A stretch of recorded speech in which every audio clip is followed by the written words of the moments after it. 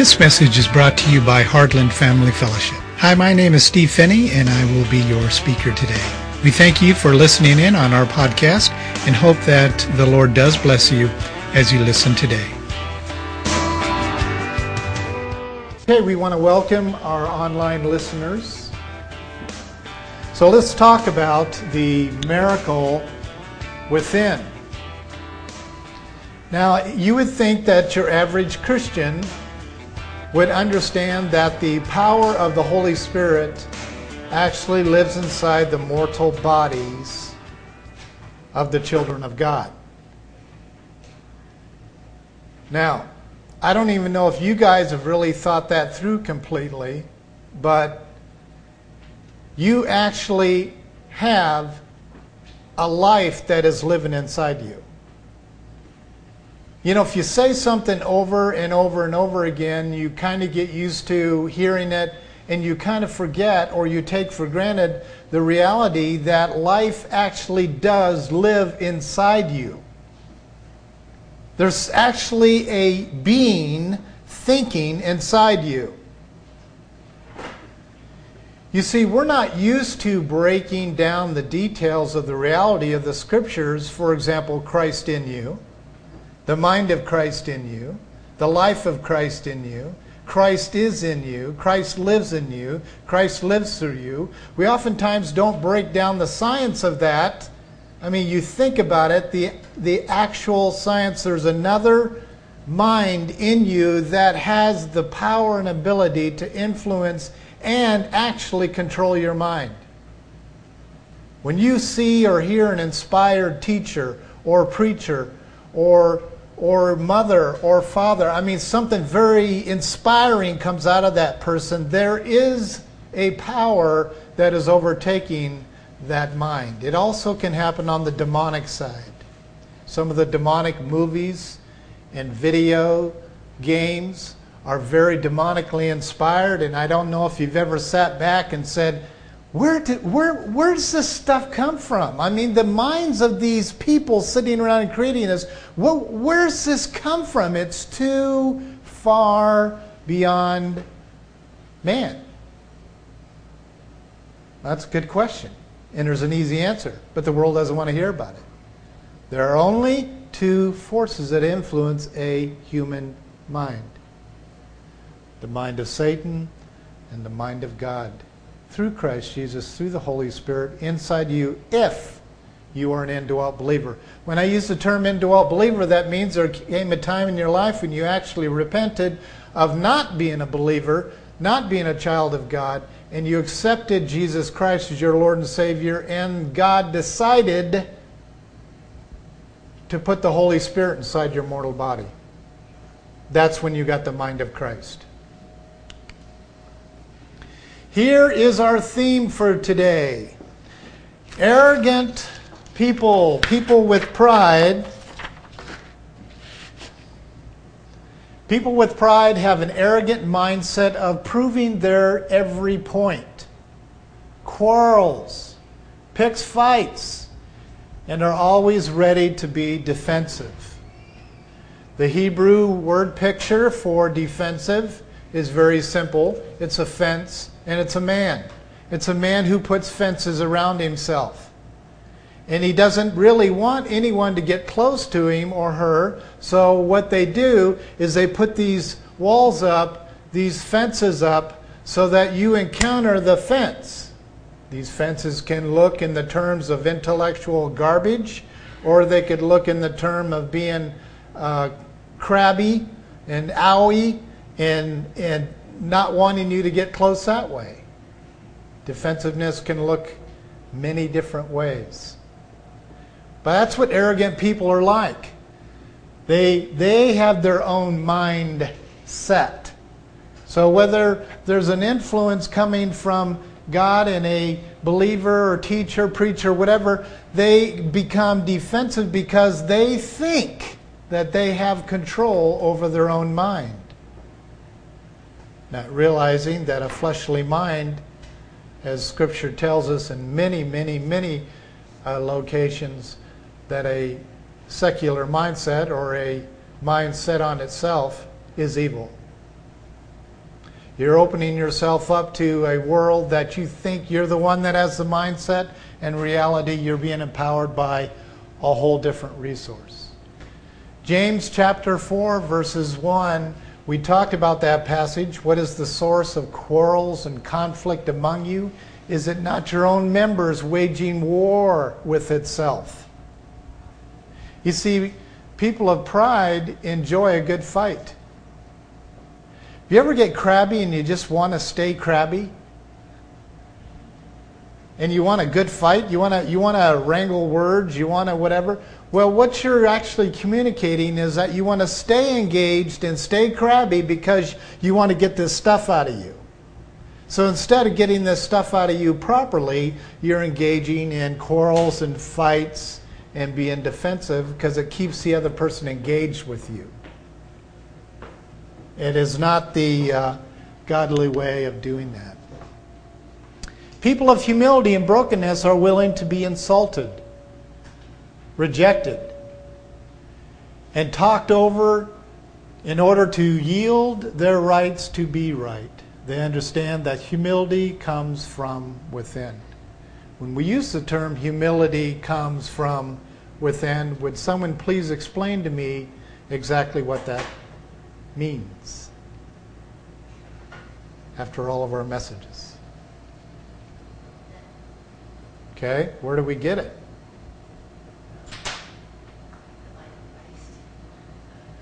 You have absolutely zero ability to be humble.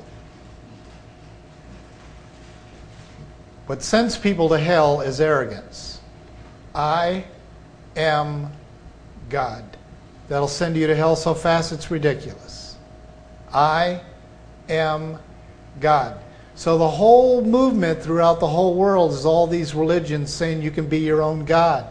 You can be in control of your own destiny.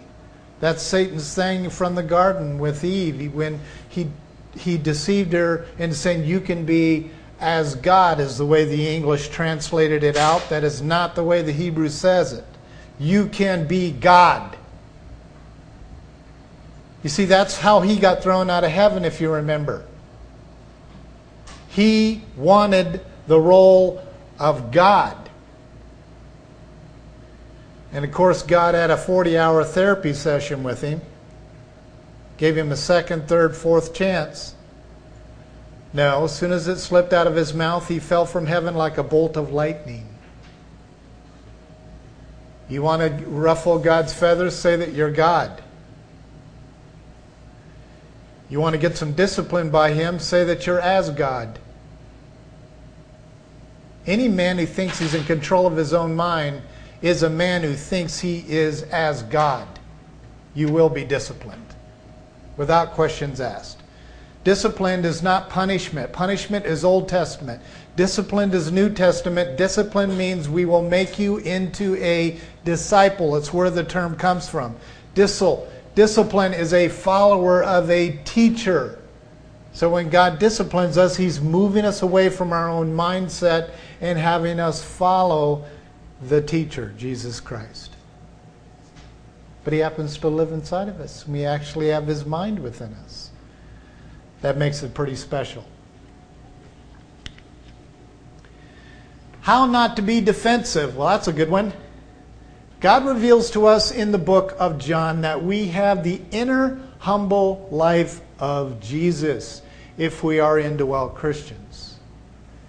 You can find the most arrogant indwelt Christian on the face of the earth, and they have the ability, the power, the allowance to be the most humble person on the earth.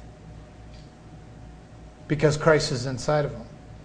So how do we get them from being the most arrogant indwelt Christian to the most humble indwelt Christian? It's a thing called the art of brokenness. They have to be broken. Knowing this, we can embrace that grace is, in truth, nothing but the simple consent of allowing God to be all through us by releasing the Spirit to surrender ourselves to his working without self-sufficient effort.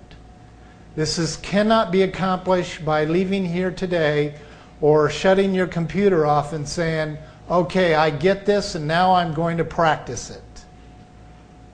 You can't practice what you don't have.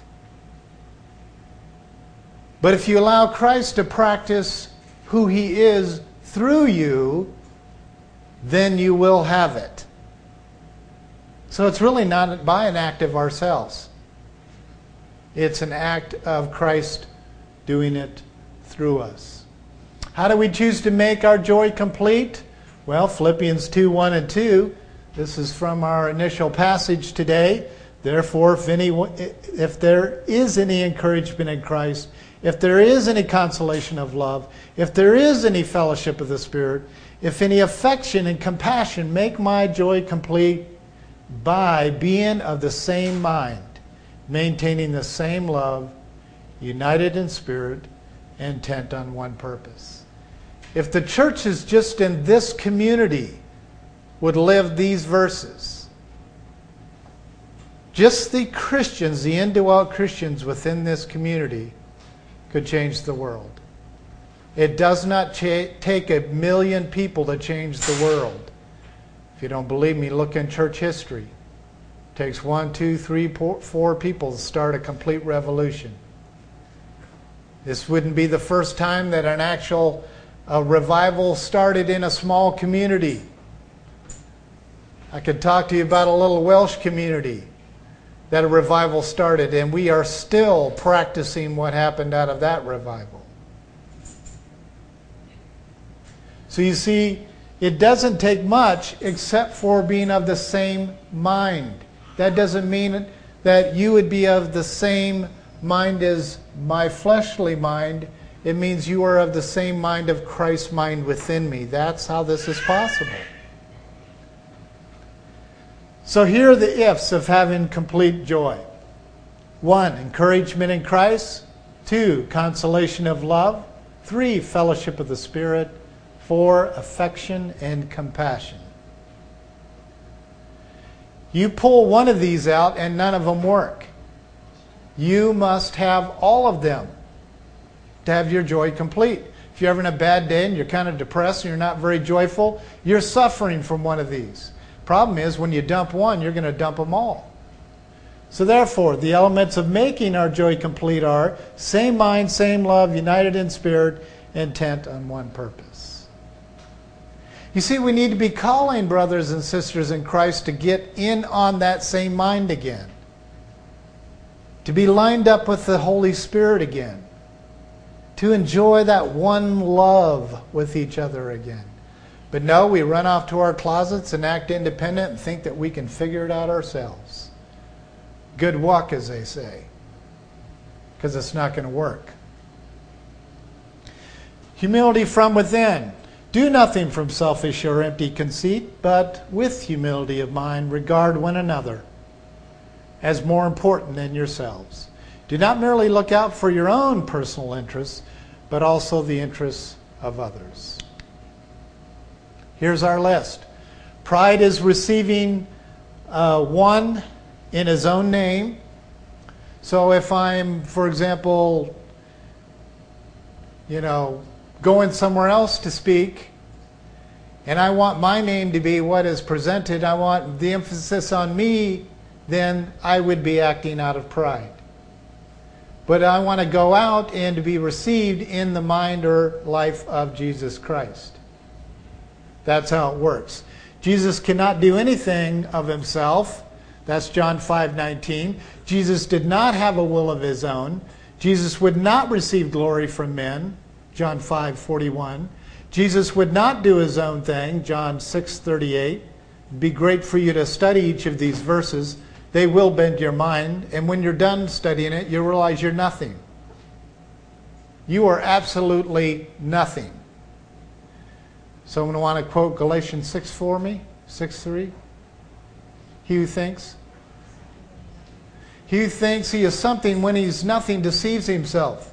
My discipler said to me many years ago in Denver, he quoted that verse to me because he knew that my striving every day was to be somebody, because I grew up being a nobody. He says, you were actually in better shape when you were a kid. Now that you're striving to be someone, you're messing things up. He reached over on his desk and he picked up a little flooshie and he said, "You are nothing." Not even that. You have no value in and of yourself. You're absolutely nothing. Well, all of society is built upon you are something. You are capable of anything you want to put your mind to. You are. Well, God is spending His effort reducing us to nothing so we can have the everything, Christ Jesus within us. But here's the respectful beauty of Christ's mind in you. He is a gentleman, and He will not think through you or do through you until you're done doing the doing. That's the facts. He's that respectful. So He'll let you be a doer and a thinker on your own until you are 10 minutes from your grave. But the message He always has for you is you are nothing. And if you think you're something when you're nothing, you're the one deceiving yourself. You don't even need Satan. You're deceiving yourself. How much of the world around you do you see people getting educated and doing all these things that they need to do to just to be somebody, to be better? And how many scriptures have you read when Jesus is actually saying, I really prefer the lowly? How many times did He get in trouble for hanging out with a bunch of winos and tax gatherers and handicapped people and people drooling on themselves? A lot. Because see, lowly people are easy to change and put a fire under. The higher you are on the ladder, the tougher it is to reach you. Because you're deceived. People who are deceived cannot be communicated with because they're so far up on the ladder. That's what I believe deception's called.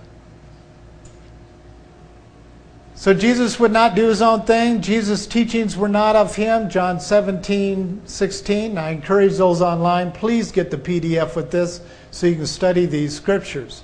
He did not come on His own. He does nothing of Himself, John 8:28, one of my favorite passages. He doesn't seek His own glory, John 8:50, and then His words are not His own. This is Jesus Christ we're talking about, the one who we were singing praises to just a few minutes ago. This is Jesus Christ, the Son of God, who is God, who says He's nothing. He does nothing. He can't preach, He can't teach, He can't do anything. Nothing, He said. The term is used there in the Greek. In every single English translation I looked up this week, it is nothing, nothing, nothing, nothing, nothing. Jesus Himself did nothing aside from His Father's mind. He gets to keep the rules and we don't have to? Speaking of arrogance.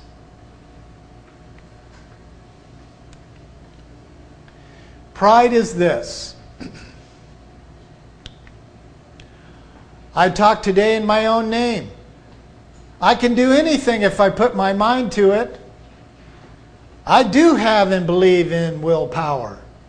I strive to seek affection from others. I have the right to do my own thing. I am an educated and well-trained leader. I have to defend my own reputation. I have the self-initiative to do. I appreciate the approval of others. So if you guys want to thank me for the sermon later, that'd be great. Keep me going the whole rest of the day. Of course, you have to call me tomorrow morning and say it again.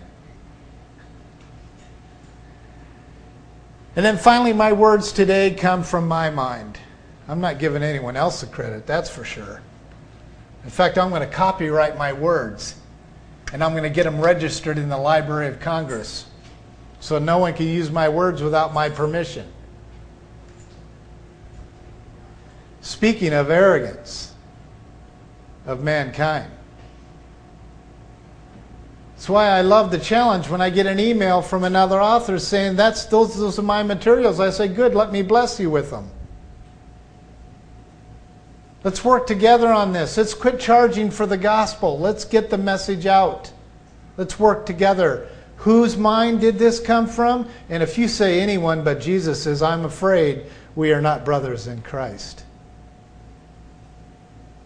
You see, we need to be challenging each other with this whole issue of the mind of Christ within you. The thing that P.P. Thomas has asked me to come over and teach on, and that is counseling with the mind of Christ in you and through you. It's the same principle of what Alexander was communicating with life within you. That woman has absolutely no control over the development of that child. Her body is 100% in obedience to growing up that child to be birthed so that mom and dad can take over from there. Same thing happens in our spirituality, but we forget that. I don't have any control over the mind of Christ. I think he's rather insulted when I said I need to send you for another PhD. I need to get you more education so you can have the right and privilege to communicate to the world. Speaking of arrogance, I think the God of the universe is very capable of communicating through our minds and using our tongues and using our gestures. Or be like Nick and not have any of those but his tongue. God loves those lowly type. Humility. If Jesus Christ could not do anything outside of his Father, how is it that we dare to do anything outside of our husband, Jesus Christ? Answer is, pride is godship. Now when I use the term godship, it is you somehow have been trained either by man or the enemy, if there's a difference, that you can be in charge of your own life. You can pretty much be as God in your day-to-day decisions. So the key truth here is godship is seeking to be or play God in one's own life or in the lives of people around them. It's called an argument. It's called a debate. The best way to trip someone up is to let them trip themselves up, because deception always trips people. Always trips people. You don't have to trip them. Wrangling words or debates are very dangerous, because the Bible says in Proverbs that a man gets entangled in many words. You just let them trip themselves. If they're not deceived, they won't be tripped. If they are deceived, they will be tripped. Genesis 3:5 is our scripture that shows us this. For God knows that in the day that you eat from it, your eyes will be open and you will be like God, which in the Hebrew is you will be God. You won't need God anymore, because you'll be God. My Hindu listeners are very well familiar with the religion that believes you can be your own God. What a lie. To discover the areas of godship in the lives of those filled with pride, to show proud people how those patterns of pride repeat themselves. They don't go away. They get worse as you get older. Here's a list of godship. Basically, godship can be easily described as setting the standard for yourself or someone else. Now here's how it works. Whoever determines the standard of conduct for themselves or someone else, they're the ones that get to demand absolute obedience of the standard. So if you're in a debate or an argument or a strong discussion with your spouse or another, you are stating the standard of what you want them to see, hear, embrace. So the reason why you start sounding demanding is because the standard's coming from you. If the standard's coming from the mind of Christ in you, you don't need to get demanding because you'll believe in a sovereign God. The gold medal winner yesterday of the high dive was a pure example of that to the world. He was interviewed and before the gold, and his response was, Jess, what was it he said?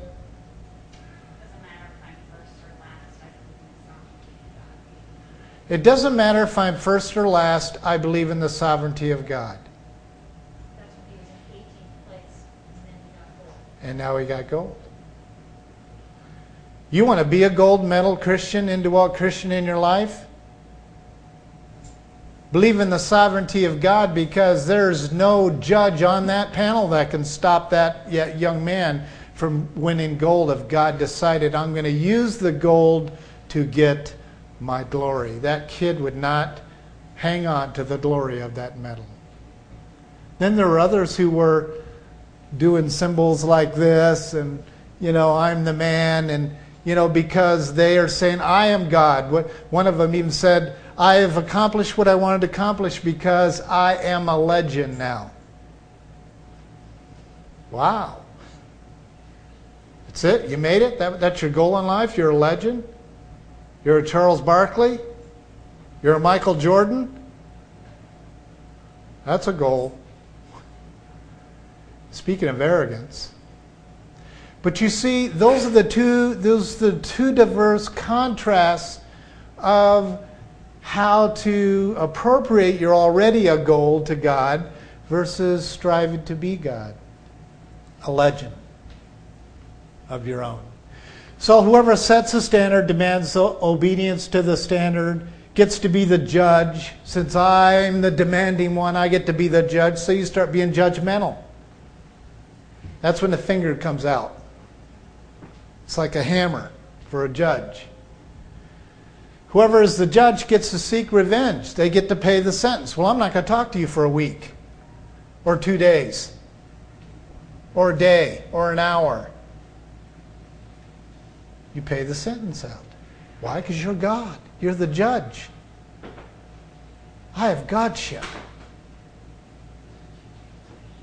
This is where pride finally settles in. And then selfishly endeavoring to control the circumstances. Well, once you cut the check, once you give them the consequences, now you get to control them. You can make them feel guilty, and you get to control them. And that is where many men live today in their relationships with their wives and children.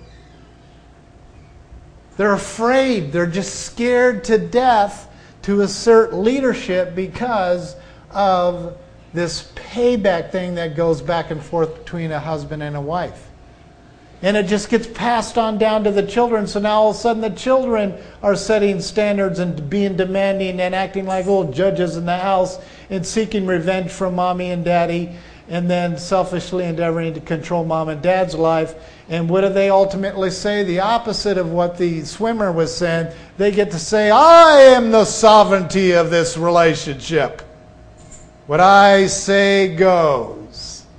Speaking of arrogance, then the end result is you actually get to seek praise and approval. Get down on your knees and worship me. Now, I have never met a human yet in counseling for 30 plus years that when they get to this phase of Godship, where I've actually heard a wife or a husband or a brother or sister say, get on your knees and worship me. But I have met thousands of them that say it with their behavior. You put your attention on me. When I walk in the room, it's about me. When I talk, it's about me. It's about me. It's all here. All starts here, it ends here. That's what this... I literally watched this athlete go down this list this week. And then his final interview saying, it's done. I am the legend. I am the greatest athlete in the world. And then he said, history. So you see, he doesn't need to ask help and guidance from anyone. He's God. God doesn't have another source to go to for counseling, and I can assure you he's not going to sign up for a session over at my office. God has nowhere to go to seek help and guidance. He is the great I am. Hebrew, in that passage when Moses asked him who he was, can you believe he had the gall to ask God who he was? But he did. And God said to him, I am the I am. And in the Hebrew, that translates as I am all of the identities.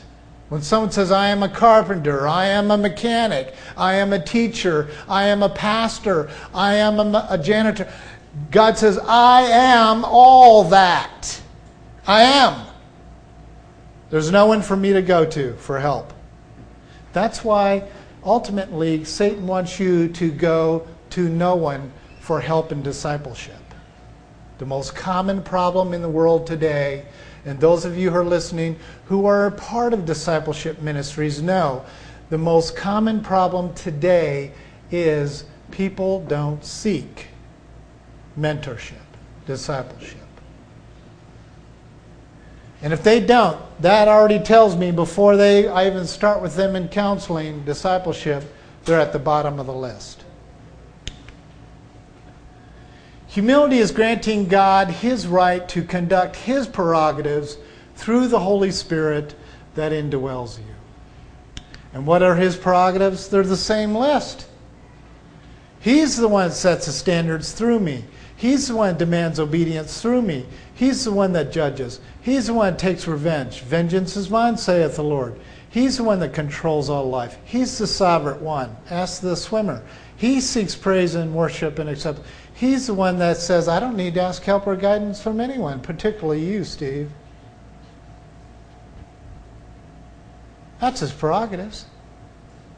So who do we think we are to say we have prerogatives to decide any of this stuff in someone's life or ours? Speaking of arrogance, God's law, man's law. Here's what God's law says. Whatever God, out of His own infinite goodness, justice, and love, states to be ultimately for man's blessing and God's glory. What does He say evil is? Whatever God rejects as being inconsistent with His perfect righteousness, and therefore against His good purpose in the world. What does man say?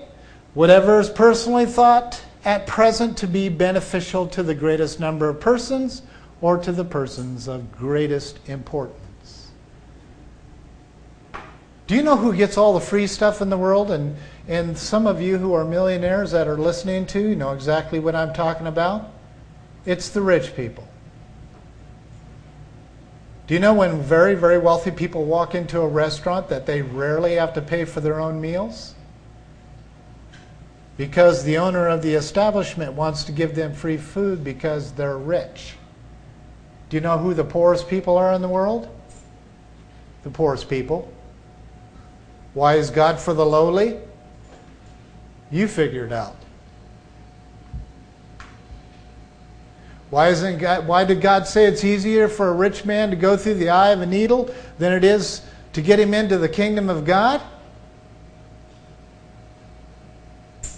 Well, you figure it out. The higher you are on the ladder, the worse you become. The tougher it is to get you into heaven. And even to get into heaven, you have to become as a little child. That's a quote unquote, by the way. You have to become as a child to enter the kingdom of God.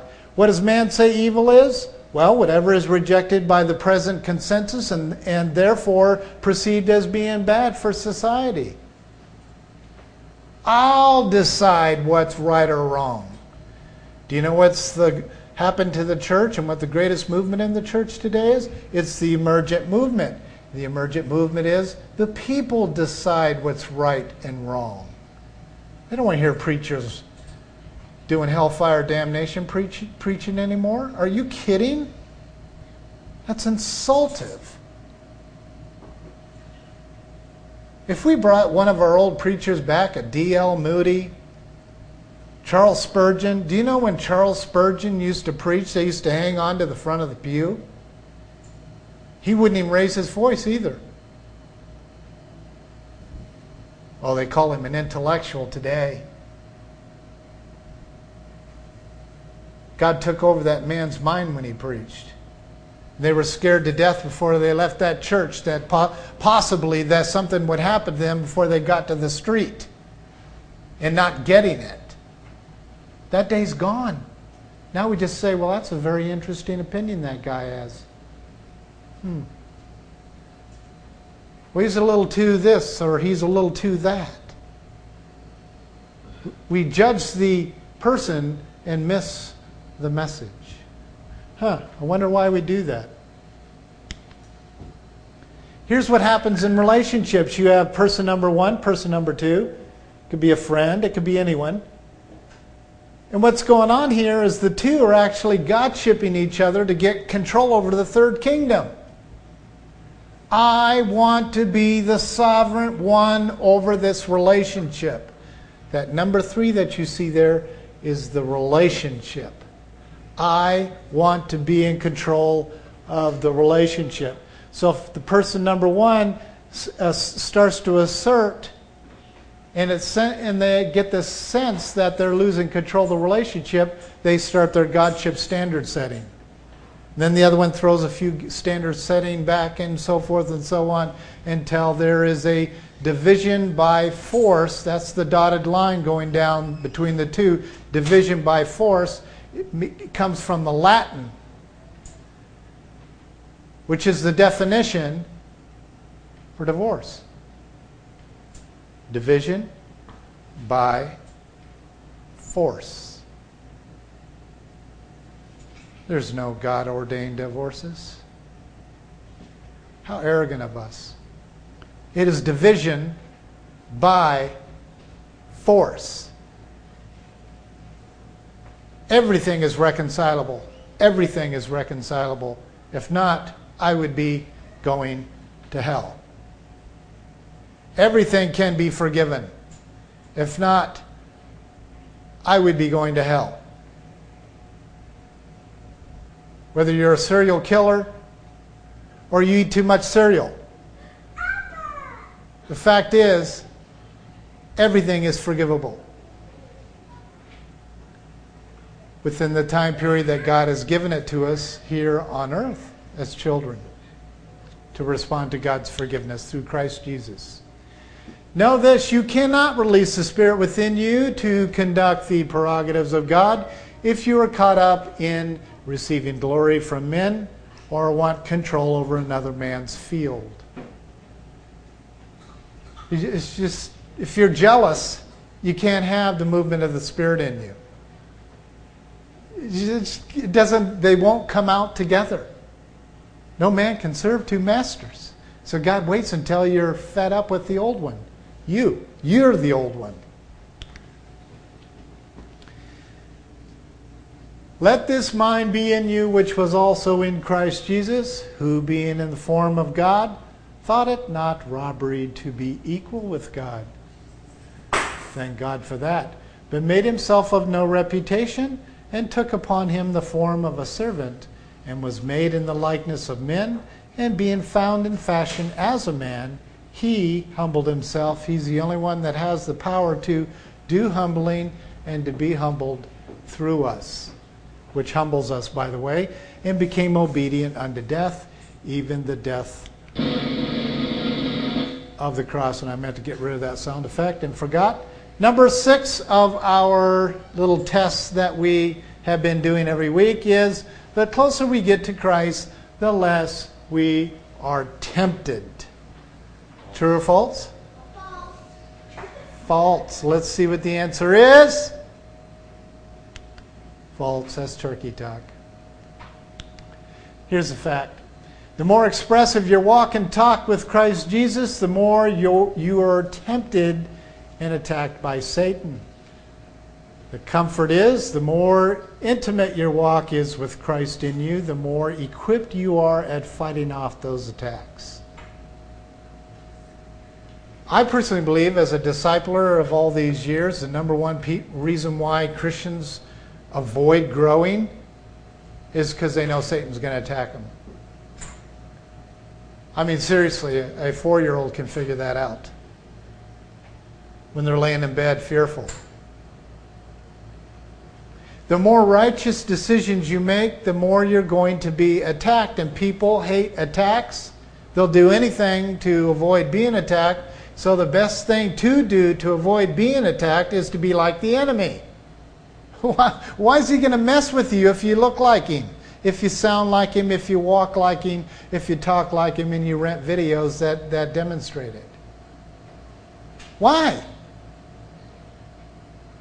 Satan would just leave you alone. Of course he would.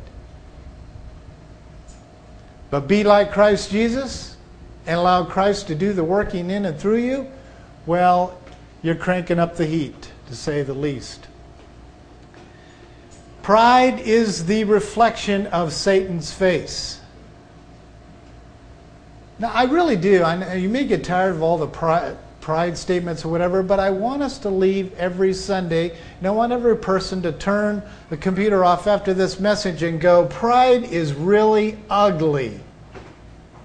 And I don't want it anymore. I'm tired of it. Well, if you're tired of it, I ask you to do this in Christ Jesus. Before you are done listening to this message, meaning walking away from the message, before you say that was really interesting, ask God to break you.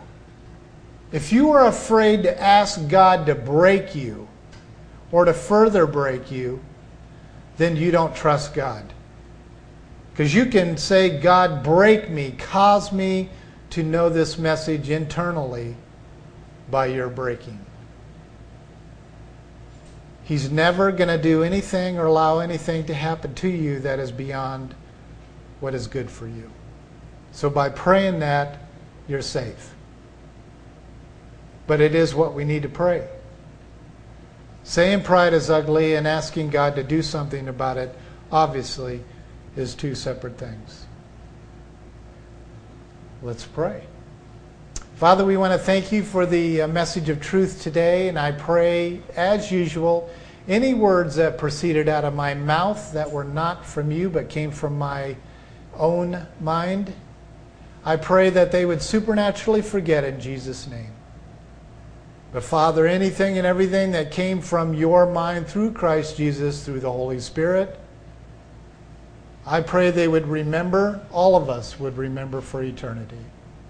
We love you, thank you, and honor you for being our teacher today. We thank you that you have given us the mind of Christ.